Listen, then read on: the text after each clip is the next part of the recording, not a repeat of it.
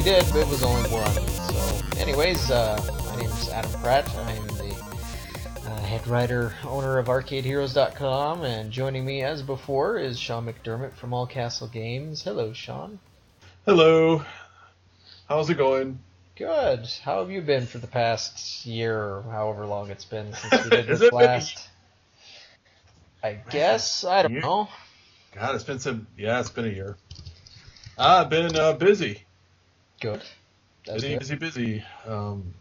Trying to make a Skype Recorder podcast. Right. Yeah, it's. I guess that's always the trouble when you wait too long between recordings, is you kind of forget what settings you had, or programs will change and update and all that stuff, and then things don't work like they're supposed to. Yeah, it's been so long, I don't even remember what we talked about anymore. I just took a quick look, and it looks like the last time was actually in April of last year. Holy which crap. was episode number 13, so that makes us number 14. 14 episodes, so maybe by like 2020 we'll be at 17. Yeah, that's super professional. I can see the deals being signed right now. Big contracts. I've been over on Kaneda's podcast a couple times. Uh-huh. I've done that. I'm a trader. Oh, I see how it is. Yeah. Yeah, it's been busy. Same old. We got some new games. Did I have Jurassic Park last time? I don't remember. I got a Jurassic Park. Can't remember. What I'm seeing here, it says we mainly talked about Midwest Gaming Classic. So was that before or after? I got a Jurassic Park from Raw Thrills. I got the standard. I mean, it's pretty cool. Mm-hmm. Earn's okay, Still gets beat by Barber Cut, but we'll talk about that some other time. Not in my case. My Jurassic Park takes on Keymaster and iCube combined and still crushes them under its... iCube, come on. Well, it's all the same crap. It's just a different way of trying... different rigged games to win prizes, so... Doesn't really matter what face you put on it. I mean, we used to have a Barber Cut, but it didn't do any different than Keymaster or the iCube did. You got to go in there and cut the rope a little bit for them, to get them started. That's what I do. Hey, tune into this podcast for secrets of rigged games. Oh, that thing is so broken. I don't think it's rigged anymore. It doesn't work right. It just does whatever it wants. Tell us where to find this game, Sean. Hey,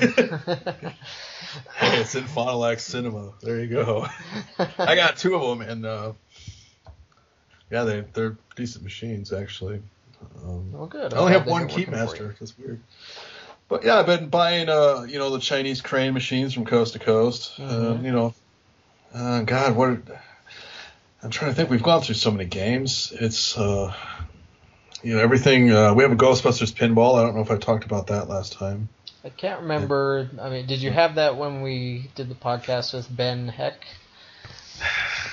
I don't know. I think so. See, I talked about some of the stuff with Kaneda, so it's like I'm getting confused. I think I lost part of my brain this last year, but old man confused. Yeah, I realized I was doing this for 20 years. Congratulations. I guess, but it just went so fast. It's like 2017 already. Right? Yeah. So that means you started in 97? Yeah. Probably before that, actually. Gotcha. I started when PlayStation 1 came out, so that's 95. 95, yeah. Yeah.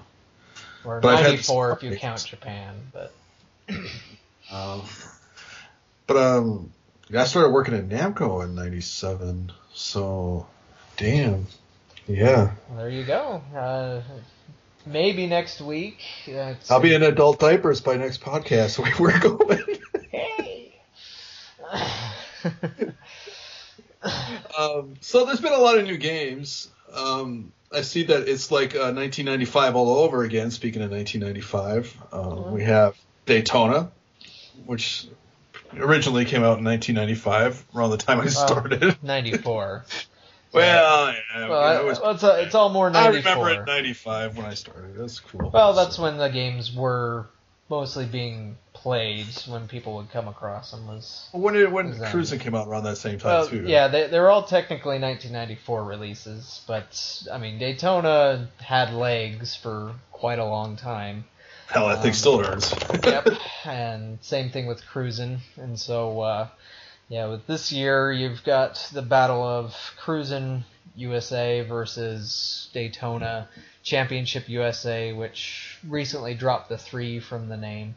Although right now, Cruis'n Blast is shipping. They started shipping out last month in December. I've seen some already. And I'm actually going to have some a pair tomorrow. I'm finally getting them in. So it took a little bit longer. I would have had the opportunity to get them last month. I had first dibs, but I didn't have all the money it takes. That's one of those things.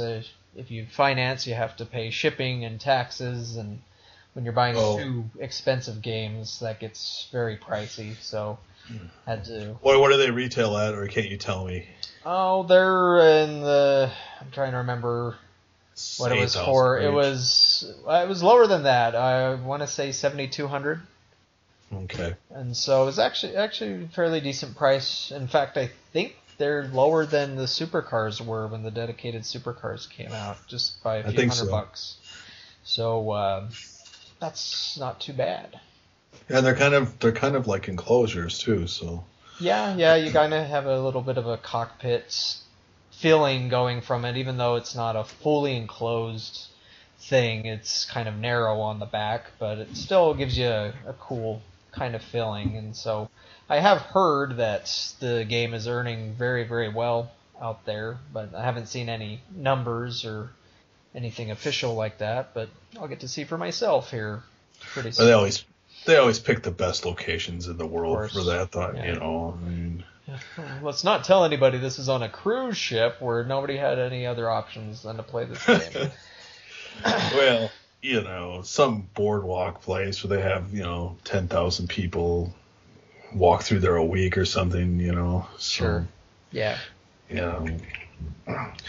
I mean, versus, us, or maybe you. I mean, you probably got more numbers than I do, like for people at that mall than we have around here, but I don't. What size is your city down there?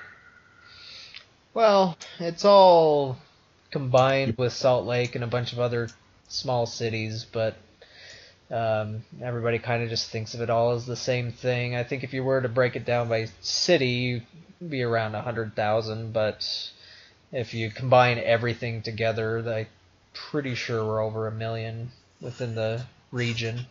Yeah, that's huge. So I think we got like 58,000 here. Right. Yep. And then we have Milwaukee, which is a war zone, and then we got Green Bay, but Madison's decent for games. But I'm in the middle. We just kind of run stuff everywhere. So yeah, but it's hard for me to make those things work. Mm-hmm. Because we have the traffic is lower, and it's just. Jurassic Park does okay, but I think we would do better if it was at your place. I mean, obviously, but Yeah. But it's a nice game to have. So yeah, like I said, for me, it's been my number 1 game since I got it. I don't think it's ever been topped by anything, including Star Wars, and so it's a pretty strong powerhouse. But were you strong on redemption? Any of these new redemption pieces that have come along that have caught your fancy or that you've got your hands on that have done really well? We do a lot of. We don't really do redemption. We do like merchandise. There's like claws and stuff, but we don't really. I want to break into more ticket redemption. Mm-hmm. But like I said, it's like the locations we have. It's not really suitable. So, but I've seen some stuff, but it's all just variations of Keymaster still. I think. Well, that's all. What we did get really. We did get a Flappy Bird merchandiser version. Oh, how'd that do? I've been curious about that. It does okay.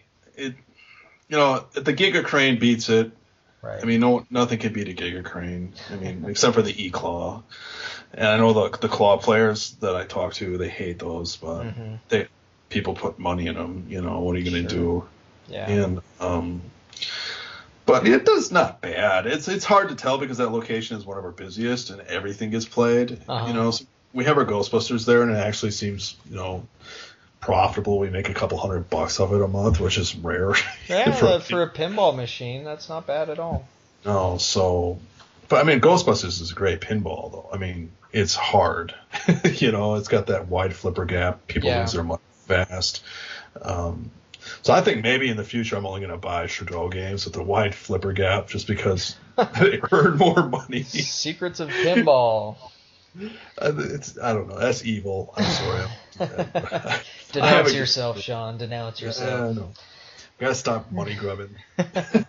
Well, yeah, I mean, the thing is, I mean, I think we've talked about this before. I mean, I've been a little bit sore on Stern just because I feel like some of their choices and themes isn't really aiming to make money on location, isn't good for operators. It's only good for collectors.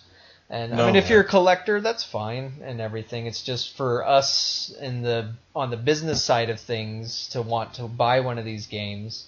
I mean, they're becoming very, very expensive at this point. Even the standard or pro models of pinball machines, the prices have gone up by a couple $1,000s, and so you need to make that money back. Otherwise, I mean, nobody's going to make a living off of bad investments. Yeah, they seem to have priced. They're pricing out the ops, and it sucks. Yeah. Ghostbusters is kind of like one of the last ones that kind of works for us. Like Aerosmith, they raised the price again. They raised it for Ghostbusters, which I was fine because I mean it's right around the same price as what we paid for the Flappy Bird. And then now it's getting to the point where it's like, well, now like a Keymaster and a Flappy Bird are cheaper, and I'm like, well, why would I get this, which makes less?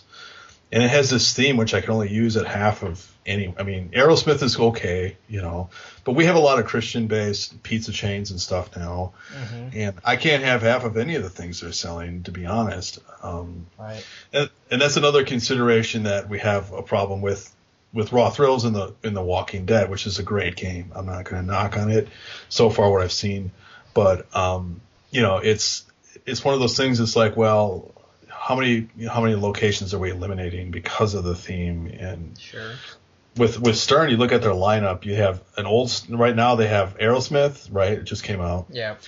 Batman 66, which is outrageously priced, and it appeals to old farts. No offense. Well, Aerosmith does too, really. When you kind of. But there's some cool music in it, you know. I mean, you hear those songs, and you know, I mean, maybe I'm an old fart now, but yes, you are. I guess I've been doing this for 20 years, and it's like, gosh, it's like, there's not a lot. I mean, especially if you have, you know, family-friendly entertainment center, you know, kind of thing. Sure. And then the alternative is, you know, we go to Jersey Jack, right? Yeah. And it's like, and Dialed In is fine for that. You know, they just released Dialed In. And it's a great machine. It plays awesome, but the price is $9,000, and it's like that's not even feasible. You know, I mean, you're getting to the point where I can have one cruising blast for that. You know, that and some change. But I mean, I have been curious. I mean, I've heard anecdotal evidence that Jersey Jack pinball machines have out-earned Stern machines. But that's I've not true. Never seen any numbers to confirm anything along those lines, and it probably depends on which exact theme. It probably depends on the location. I can tell you for a fact that's not true. I know two operators that had Wizard of Oz's, and I'm not going to name them, but one was in Minnesota, and it earned great for the first week. It did double, you know, for the first month or so, but then it dropped because the machine had problems. And once the people get sick of it, they get sick of it. Then they had another one in Wisconsin. There's not that many of them either on the location either. And it gets pulled pretty quick. It's kind of like this fad thing, you know. And but at the end of the day, it just kind of levels off, and it's the same as any other pinball machine, like they all are. And it's like, it doesn't matter which one I put on location.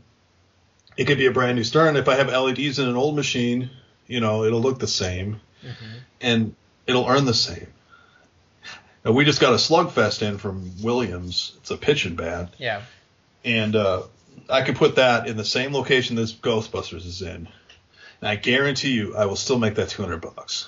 And so the logic is not really there. The only reason I have the new pins is because I like them, to be honest. And I play them, so it's cheaper than having it in my house. But sure, it's not. They don't seem to care about the operators anymore, and it's unfortunate. And someday they're going to need us again. And I think someday would be coming up pretty quickly here. Well, I mean, it's not like they've ever been mean to us. They've always treated us. I mean, they've treated me fine. They've catered to some of the things that we wanted, like auto start and stuff. But the pricing and the theme choices, and they're making business decisions. Decisions, and it's they're making it. That's their market now, and it's not us. And it's kind of our fault, and it's kind of not. It's just. Well, as I've mentioned before, I think if you were to focus on making a game that would please operators, then it would end up making collectors happy as well. Because when you look at the 90s, back when pinball machines were designed more with the operator in mind than the collector, I mean, all of those machines are now super collectible items. But they weren't designed thinking of collectors first. They were designed thinking of operators first. Now I understand that mentality still does exist for these machines. Although, to be honest, when I see a theme like Aerosmith, that just does not say to me that that's thinking of an operator at all. Or even Batman 66. Just like you said, it doesn't really appeal to the operators at all. I mean, The Hobbit, that had potential there. It's just I think it came a little too late, because had it landed when the first movie had landed, it probably would have been able to capitalize off that. But coming in when it did, it was just a bit late. Dialed In, since it doesn't have to be tied to any license other than Pat Lawlor's name, I'm going to be very interested to see how that performs overall. But like you said, it's a difficult side of the business. That Steve Bowden and then Bro Do You Pinball did a live stream of Dialed In, and they played it. And Steve Bowden's pretty good. Yeah. I think he's like number 4th or something in the world. I mean, he's up there. And you can just see it actually properly being played. It's definitely a decent game. It reminds me a little bit of Funhouse, a little bit of everything that Pat Lauer has done, and It's a great machine. It's just that the price is just not, and it's built good. At least you're getting your money's worth, but the price is just too high for making any kind of return on investment. It's just, maybe you can resell it, but if this market takes a dump, then what?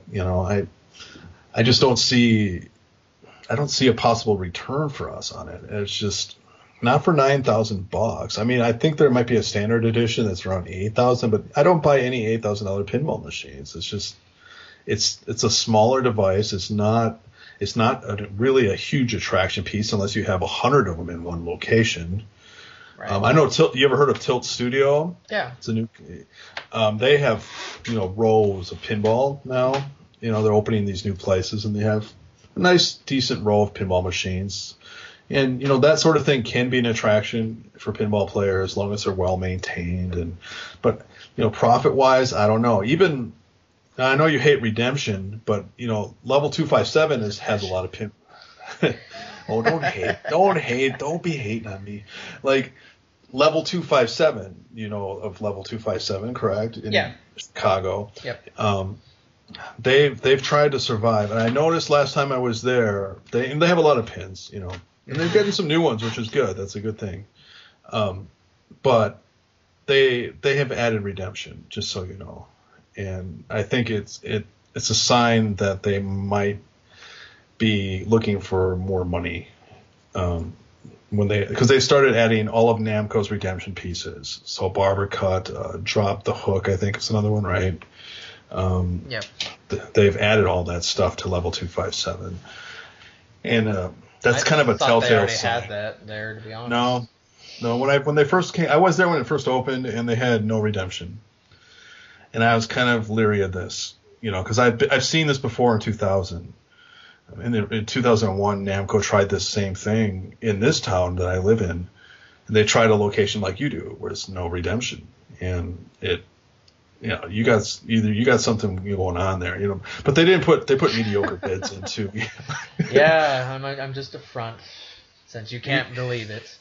No, not that. No, you said you got something unique going on. Uh-huh. Like, it's not like there's drug dealing going on. I know what you meant. But I saw this thing. But see, there was no nostalgia at that time, really.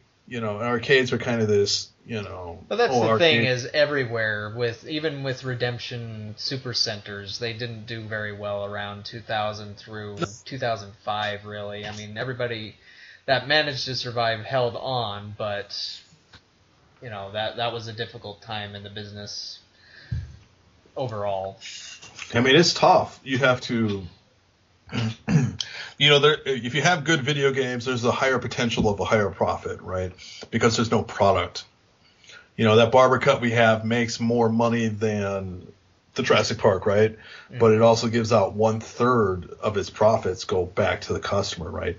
So it's not really profit. It's like 1/3 of its earnings go to payout, right? And but even then, the third that we get is still better, So it's a fine line, but if you have a good video game, you have a higher potential because you don't have to give out that product, that extra cost but you also have to pay for the dog video games, so I'm not going to name names, but they're out there.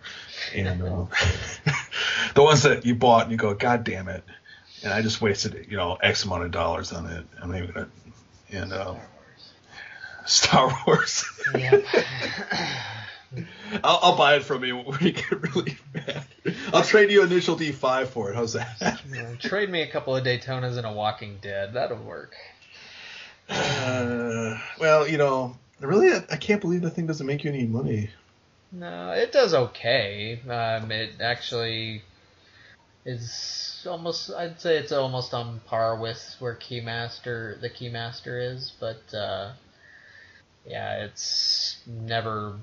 It gets close to being a number one game when a Star Wars movie comes out, but you can't pay back a $30,000 game based on annual Star Wars movie releases.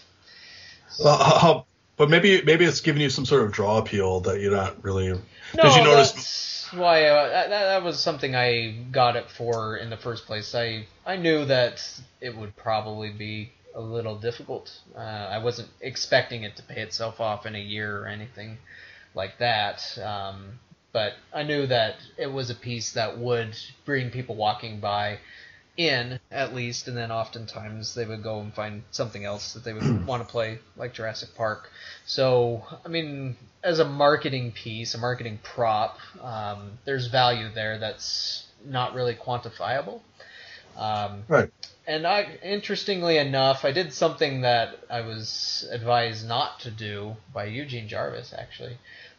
He suggested I not lower the price on it, and I didn't for a long time, but when Rogue One came out about a month ago, I tried it. I tried lowering the price down to $1 to start and 50 cents to continue, and it's actually improved just slightly, not by leaps and bounds, but it has done better.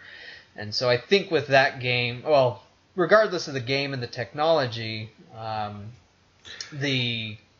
there's that barrier, that price barrier, because I had started off with at $2 an hour, or not an hour, sorry, at play, and it got played. It's just there's a lot of people that will not play a game for that, or they won't come back. They'll do it once, they won't continue, and then they won't play it again because they're like, well, I got enough out of it, but I didn't feel like it was worth that $2 a pop.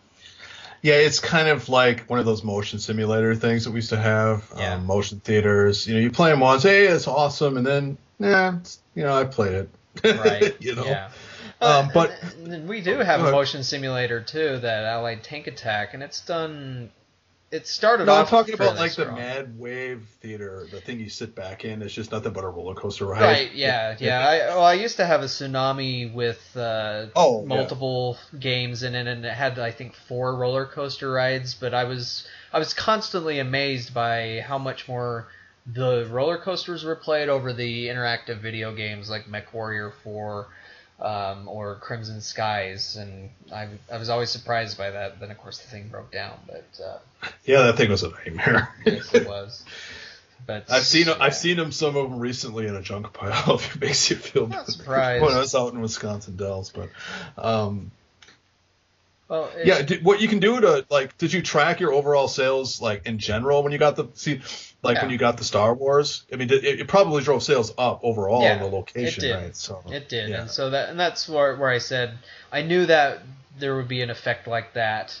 That's difficult to know if that's all attributed to Star Wars or if there was something else that we had causing that. But overall, I mean, it's very easy to market. People see it. They know what it is instantly.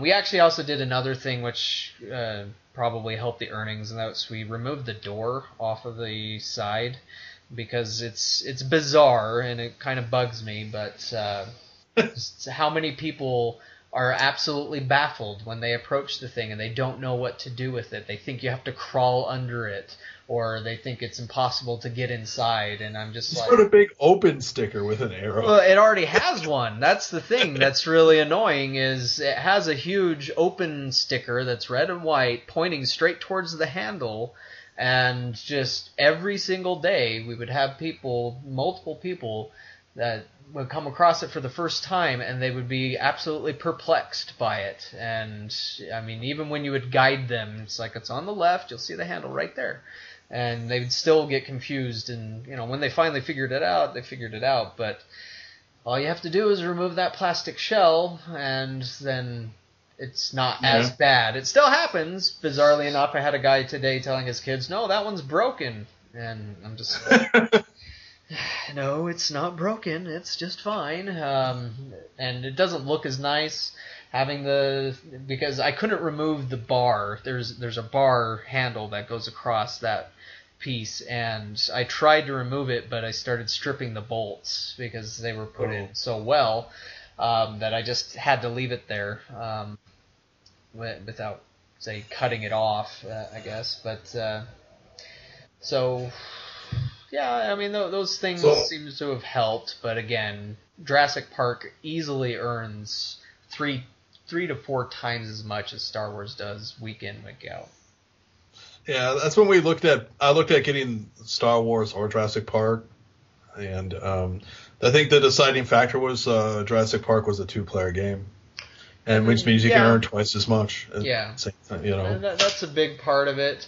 I mean, there's some things I personally think that Star Wars could have done a little better, just some small tweaks, and I've mentioned this to Namco several times, but I know it costs money to make any changes to it, and of course you've got Disney and Lucasfilm, all that all have to have a say, and that's where you had the $5,000 single level upgrade. But to me, just some simple tweaks to the software, some improvements with the leaderboards, make it a little bit more social, a little more competitive as far as trying to go for scores and things like that, would have helped it just a little bit. As it is, I mean, the only time you see your score is after you're finished, and then there's no way to pull up those leaderboards ever again. And so whoever came up with that part of it, I don't know what they were thinking, but anyways, so yeah, that's Star Wars. We'll move on from that, and hopefully Cruisin' will be something that will live up to the hype. Well, I mean, I have faith in Raw Thrills, so I don't want to sound like I'm promoting them. It's hard not to, because they obviously are the number one game developer in the arcade business, and they have been for, I'd say, at least a few years easily. I mean, it was Sega when I really got started in the business, but it's transitioned more over to Raw Thrills. And, I mean, you just look at their output lately. I mean, they've got more games in manufacturing right now than they've ever had before. You've got Cruisin' that's coming off the lines. You have Space Invaders Frenzy. You have The Walking Dead. They're about to launch Choppy Wood, a Redemption game that we mentioned on the Arcade Hero site before, and it was at EAG. And then they've got MotoGP still coming off lines. I've heard mixed stuff about that one. And then today I got a picture from EAG, and I reached out to both developers about this, but they haven't responded yet. But Enjoy Motion and Raw Thrills have joined together to make a game called Splash, which looks to be a jet skiing racing game. And so I only got a picture of it from the side, so it wasn't straight on, so it's not the best, but I'll be posting that on Arcade Heroes here soon, and hoping to get more information about it, but they've got that too. And then, of course, they've also been doing a bunch of stuff for Namco. They did Galaga Assault last year, World's Largest Pac-Man. Apparently, Galaga was on the World's Largest Pac-Man there at EAG, so that might finally be making its way to that game as it was originally shown. So, I mean, they've been very, very busy producing a lot of content. And obviously there's other things going on behind the scenes that they don't talk about until it's ready. I do know there's one that Eugene Jarvis did confirm to me they will test sometime. I don't know when, but that new Robotron-like game that was released for the PS4 called Nex Machina, or Machina. Are going to do an arcade. They're going to at least test an arcade version of that. Engadget.com actually had an article which showed a rendering of a potential arcade cabinet with joysticks. Yep, dual joysticks. Oh, dear but they're more like the joysticks like on Star Wars Trilogy Arcade. At least that was in this. Again, this was a mock-up. I reached out to Eugene and another person. Those are like the hack. Those are like the happy yoke controllers. I think so. Like the flight sticks or whatever. Yeah, they're a little closer to flight sticks. They're thin. They're taller. They have a trigger and a thumb button. They use parts of those on the Jurassic Park guns. Yeah, exactly. That's basically what they look like. But again, when I reached out to them, they said that the Engadget article wasn't completely accurate, and they didn't say what was inaccurate in that article, so I'm not 100% sure. But I do know for certain that they are going to test this out. So whether or not it will do well enough on test to warrant manufacturing, that's another question. But, I mean, they also have Killer Queen Arcade, which has been very weird to me. I talked to one of their sales reps about this at IAAPA, and they told me that it hadn't been released yet, even though the VP of Raw Thrills had said that it was released back in March, sometime between March and August. And I do know the location. Yeah, and that's the thing, too, that I was very surprised to hear that it wasn't officially out yet, because, I mean, there's tweets from August saying that it was official, and I've heard of different locations. I know of one location in Texas that got one. I think there's one in Colorado. I know there's a couple in the Chicago area, I think. Yeah, Logan's has one. Yeah, and Logan's. Can't remember if that's the one I played. I can't remember if there. I might be wrong. There might only be one there, but either way, there are some out there, and they are Raw Thrills builds, and so just the Logan one wasn't a Raw Thrills build. Oh yeah, it was before that, but I believe they had the software updated because Raw Thrills did change the software slightly. But either way, I mean, Raw Thrills love that game. A lot of hands in different pockets. I love that game, but I know it would do bad for me. Yeah, that's the thing is, I mean, I had a guy from Reno reach out to me begging me to get the game and telling me that he would help run tournament brackets and build a community. And everything I've heard about it is that it requires the community to really get somewhere because it's not the most approachable game. Just by random people walking up to it, you kind of need people to show you how it works. And that usually is a disaster. Sorry, go ahead. You would have a better shot than me. You have attendance, right? Right. Yeah, I do have some regulars. It's just, to me... I mean an attendant, like you're there. Yeah. Or do you have your brother or something work there or something? Yeah. There's somebody there in the area to help out, and oftentimes with big buck, people will get stuck on that, and because they don't read the instructions on the screen and then get lost, or it'll just be a kid who doesn't care about that stuff, just start shooting whatever, and then they get down the rabbit hole of menus and not sure what to do. But I mean, even then, it's like what you said about pinball being too expensive. That thing's expensive. Killer Queen, I think I was quoted somewhere between $13,000 to $14,000. And to me, to make an investment like that, I would have to be absolutely sure that it would be paying that off in a relatively quick fashion. That is too damn high. There can't be that much in that thing that costs that much. Yeah, that's what confuses me about it, because it's like, I mean, I've been in the distribution side of the business. I know about markups and things of that nature. On manufacturing side, I haven't seen a lot of numbers. I've heard a few things though, and that's the same price as those. That's almost the same price as those Cruisin' Blasts. Yeah, getting a pair of Cruisin' Blasts. Yeah, that's not right. I mean, I know there's two cabinets there and everything, but they're running off the same computer. So I mean, it's half of. I would say that game's worth $7,000, and that's it. Right. I think maybe 10. Because you get two big cabinets, but those cabinets are not that expensive to make. And the thing is you didn't have a huge team putting that together. I mean, as far as I'm aware, it was a very small team of indie guys that put it together. So I don't know that there was millions of dollars being put into development behind that. It looks like an old game too, which is another problem that you have like with games like Sky Cursor, which is a great game. It's just it looks old, right? And you can't spend $14,000 on a game that looks old.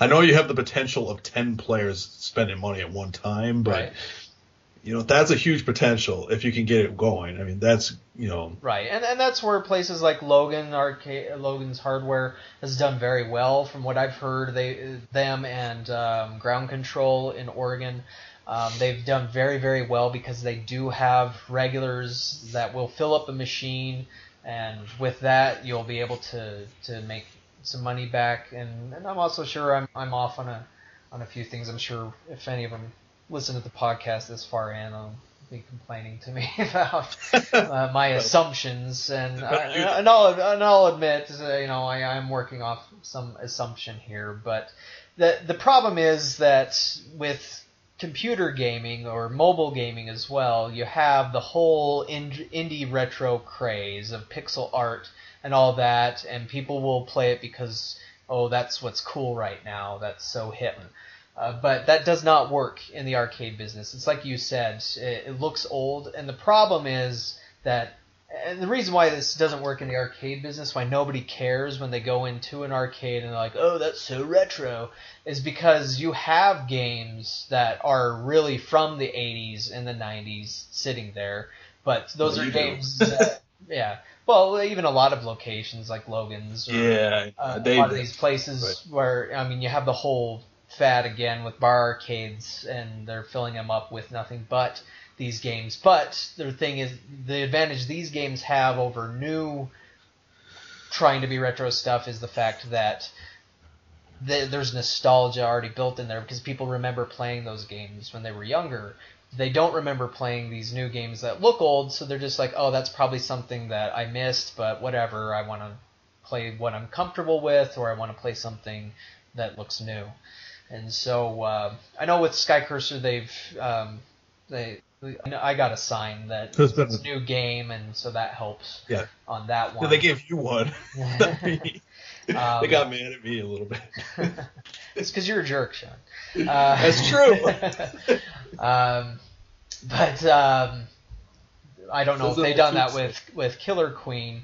And actually, not many games do that. I really like it when games do come with some promotional materials. Transformers Human Alliance did come with a standee that when I had that game, I put it out, and I think that helped it a little bit. Blazing Angels came with a sign that just said new game. Of course, I don't have that out anymore because it's not new. It's 10 years old, but still, just little stuff like that can help, I think. But that's a tangent. Well, a sign wouldn't help me because they'd rip it off in like a day. It'd be gone. Oh, right. Yeah. If it's not bolted down, so. Well, bolt it down then. Seems like work. I don't get paid cash money to work. I've been studying a lot of Japan's arcades lately, and I noticed that like 100 yen, everything's 100 yen, right, to play a Street Fighter or whatever. Yeah. If you translate that to like currency to our currency, that's like 80 cents a round, you know. Well, so I mean, they're charging almost $1 a game on old games, even, and that's why they can afford such bigger things. Well, it depends. I mean, the Japanese market, I think right now, from everything I've been hearing, it sounds like it's in a downturn. If you look at the news feeds for Japanese arcades, there's very few announcements about new releases. Most of it's just obsessing over VR stuff, which is not really going anywhere. It's not living up to the hype like everybody kept thinking it would. But and there's not a lot of new game announcements. Now, this might change next month with the Japanese trade show that's going to happen. I know there's going to be the Attack on Titan game there, and there's the new Magician's Dead, but you're just not seeing the output that you saw. And you also have the dynamic of there's more downloadable games, those online systems like Nessica or Sega's All.net Plus. And so you can download those games, but a cut of that goes to the manufacturer. Like Taito makes some money off of each play that somebody does. Yeah, but that's the future, man. If we want to have decent arcade games that compete with console, they're going to have to get a cut. I mean, it's just the way it's going to have to be. Well, but the problem is for a lot of these, I mean, you have had Nessica for several years now, but it's that also they've not been announcing a lot of new games for that. Now, that is going to change. I know there's Nessica 2 coming out soon, sometime this year, but I don't know. It just seems like I think a lot of I've read one article of a Japanese operator complaining about how difficult it is for them to get their cut when everything's going digital because they're not getting all of that 100 yen like they used to, but then they also have to compete with mobile phones, which is big over there. They have to compete with anything on the home consoles. Like all the fighters come out to consoles almost day one. And so it's very difficult to make that. And that's where right now you're seeing a lot more music games getting attention than other genres. But I kind of believe in that system, long as it has the proper. They just need to, like I've always said, they need to base it off of our cinemas, like movie system, where we have release schedules for games. Yeah. And we have exclusivity for so much time, and they get their cut. I mean, that's part of it. And the American operators complain about the same thing, with Namco and Mario Kart. Not anymore. Now that that's officially offline. Right, but I mean, that's what Namco was trying to do, something like that, where they get, they make a little bit more money, then we get exclusive content. They compete with the consoles, because if you want to compete with the consoles and stuff, you should really work with them. It's not like we should be fighting against them. We should be saying, okay, you can have the new Call of Duty in the arcade for 1 year, and then we get a cut of it, and then it goes to console, and then you can have the next year's one right away. And if they learn this lesson, they could make money twice. The same way the movie industry does. And the movie industry is all screwed up right now too. But yeah. But there is that potential for double earnings to help, because I mean, video games are costing more to make for consoles too, and they're hitting a brick wall as well. Yeah. And that's why you see stuff like Nintendo, which is Switch is coming out, right? And it's basically a repackaged Wii U, I think, but that's just me. A little different than that, but well, it's I'm not worried about it. But it's a mobile Wii U. I don't know. I like it, but I'm just saying, the same thing they did with the original Wii and GameCube. They're just doing it again. But that's, we need to work with them, and a system like, that you're talking about. What was the name of that system in Japan? Nessica. I know there's some weird names. At least they were trying to do something like that. I know it's not working because everyone's fighting over their grub of the money, but it may be a necessary evil. As long as you get exclusive content that's decent, The problem is they're just releasing stuff for console anyway, and it's not working. So you need to have a unified system. Well, and that's what they've tried, and every time it's brought up over here, I think most in the industry believe that it won't work just because of how anti-online and anti-profit sharing a lot of operators have been in these states. Well, it would take something Namco's talked about with Max Tune 5 is they said that's why they didn't bring 4 over is because they couldn't justify it with operators that were willing to put it online. Yeah, Maximum Tune has a really bad reputation around here. I don't know about you, but no. For players, it's a great game, but for operators, it's a horrible reputation. I think what was the last one? 3? 3DX Plus. Yeah, I had a 3, not a DX Plus. I had a 3, and they had horrible computers in them, and they all died prematurely. Oh. And Namco has the worst. Not the worst, but it's not like Raw Thrills where you can put the install disk in and reinstall the software. You have to send the hard drive off to Namco, and then after so much time, they just don't help you. That sucks. That kind of stuff sucks. So right, yeah, it does. And then Max Tune 5 is not for everybody. They only have 100 sets of 4 out there, which at IAPA they said they'd already sold about 80 of them, so it's possible they sold through all of them. But that's not something everybody can afford. I don't know the exact price. I think I heard I know it's somewhere around $40,000-$50,000. So that's more of a Dave & Buster's piece than a operator piece. Well, Dave & Buster's is an operator. They're the largest operator right now in the States, aren't they? I think so. Well, I guess if you want to look at it that way, sure. They have video games, right? No, they do. I'm just saying that they operate. I think of them more as a chain than an operator, as far as operators usually putting equipment into other venues that they don't own. But yeah, but that's still an operator. Sure. Namco used to be the largest operator in the States after they consumed everyone else. I don't think they are anymore, but they own their own chain. They're still an operator. They're just not like a route operator or a satellite operator. Well, that's what I mean. The thing is, Max Tune 5 is not for route operators. It's not for mom and pop arcades.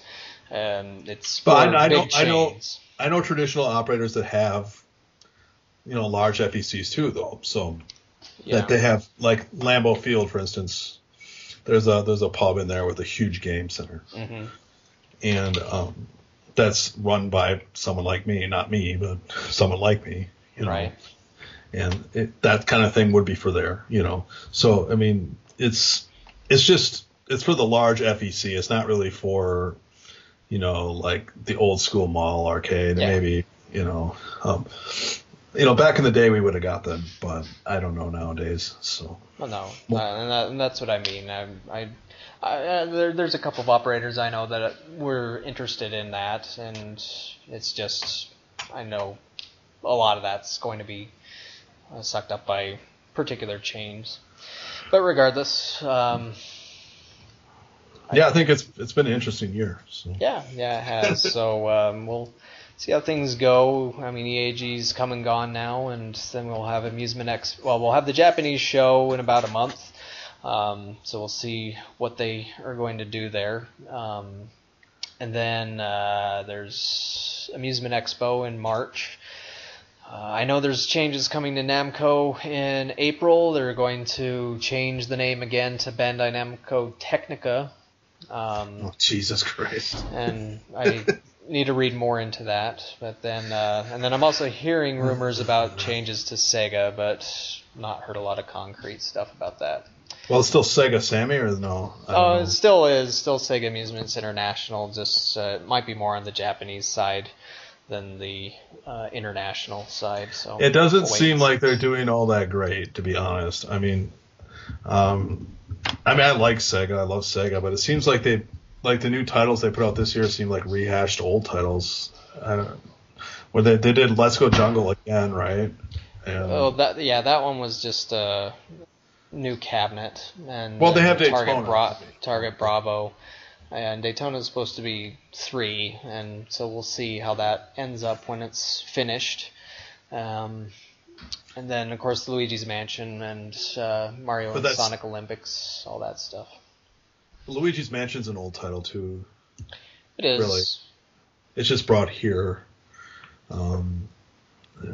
I guess Daytona would be, but I mean, you almost have to think that's almost an old title, too, to be honest. It could almost seems like they just rehashed. I don't know. I haven't played it. So you've played it. Right? I mean, really, Cruisin' is, too. I mean, all Cruisin' was Fast and Furious, watered down a little bit more. I mean, I'm kind of surprised because there's no brake, there's no shifter, and there's only 5 levels. No, you don't, but you can see how they're watering it down from They could have put the simulator. brake pedal on there and have it do nothing like they did in Fast and Furious. Well, no, exactly, and I know that's why they got rid of it, but that's what I'm saying is it's like Fast and Furious, but like even Fast and Furious had a few more options for enhancing your car. I had more tracks, that sort of thing. So fingers crossed, they'll add a couple more tracks to it. But you gotta remember, Fast and Furious is just Cruisin' remade.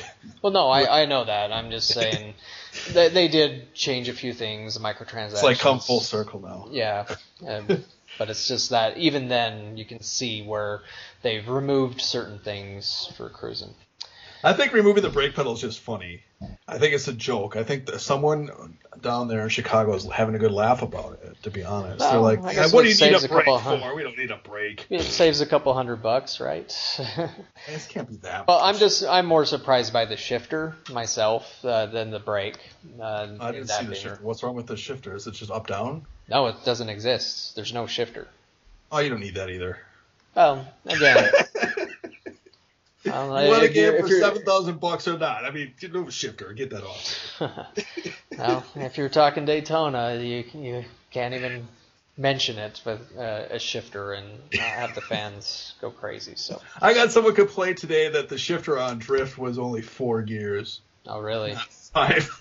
Wow. Then they're like, "Where's the clutch pedal?" I'm like, "You don't need a clutch pedal." You know why there's no shifter? Because no one uses the shifter. I mean, to be honest, I mean the little kids play that game. That game is designed exactly for the target audience of the game rooms now, which is 10 and 12-year-olds. They don't need shifters. They don't need brakes. It's perfect. And even they have great market research down there. They do, and they got some guy laughing about there's no shifter. There's probably some guy drinking beer in the back. They're like, just take that off.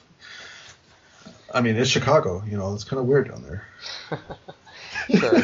No, and like I said, it does save on cost. I'm just simply making an observation about the shift and that we see there and comparing to the older games. But yeah, they have great market research. Honestly, they do. Because, I mean, you look at all the games that they're releasing; they're right on the money. Definitely. And this is the time for Cruisin' to come back. It's the time for Daytona to come back too. I'm not mocking Sega. It's just I worry about them sometimes. So I mean, I love Sega honestly, and they just don't seem like they're in their glory anymore. And they've come out with some great redemption pieces, but there not you that go. great. They're not like up to par with Ice, stuff like that. But they'll be there soon. So that's been a fun year. I'll see you next year. And yep. I guess that's the end of the podcast. Yeah, I'm fine with that. We've been talking for a while. So, thank you for listening and sticking through. And we'll see you next year or whenever. If you want to hear more of these here podcast things, just make sure you give us a shout out on the Arcade Heroes website there. Yep. And ask us some questions that maybe we should want us to talk about things, besides what the hell we're doing. Right, just rambling. Yeah. Sounds good to me. And we're a little rusty at this, so give us a little slack. Yes, definitely so. Got how to work this computer. Well, thank you for listening, and we'll catch you on arcadeheroes.com, and I'll be signing off. Anything else you want to add, Sean? No, that's it. I'll see you guys around. Thanks for listening. All right.